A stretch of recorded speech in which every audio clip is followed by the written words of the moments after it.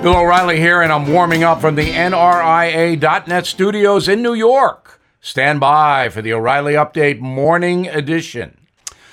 On this Tuesday, American Olympic athletes deserve congratulations on two fronts.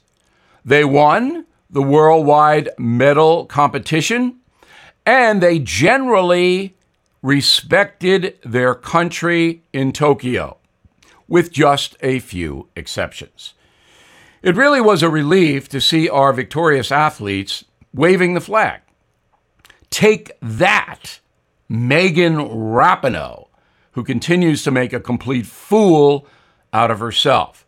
How Subway could hire this woman to push their sandwiches is almost beyond belief. The TV ratings for the games in Tokyo were a disaster, down 51% from 4 years ago. Why? Well, they didn't really have a major broadcast guy, NBC didn't, like Bob Costas. The announcers were all anonymous. Who are these people? We didn't have a flavor of show business in the presentation. And then many traditional Americans are fed up with the anti-American stuff. Again, we didn't see much of that, and that was a relief.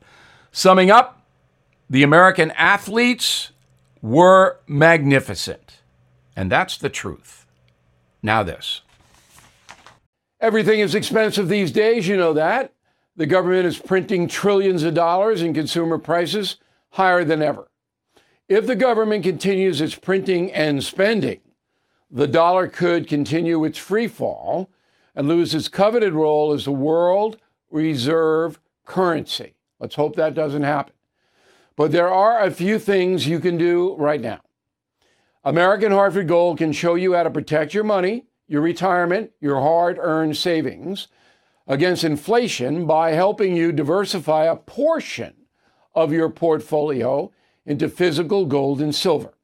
Start with a short phone call, and they can have physical gold and silver delivered right to your door or put inside your 401k or IRA.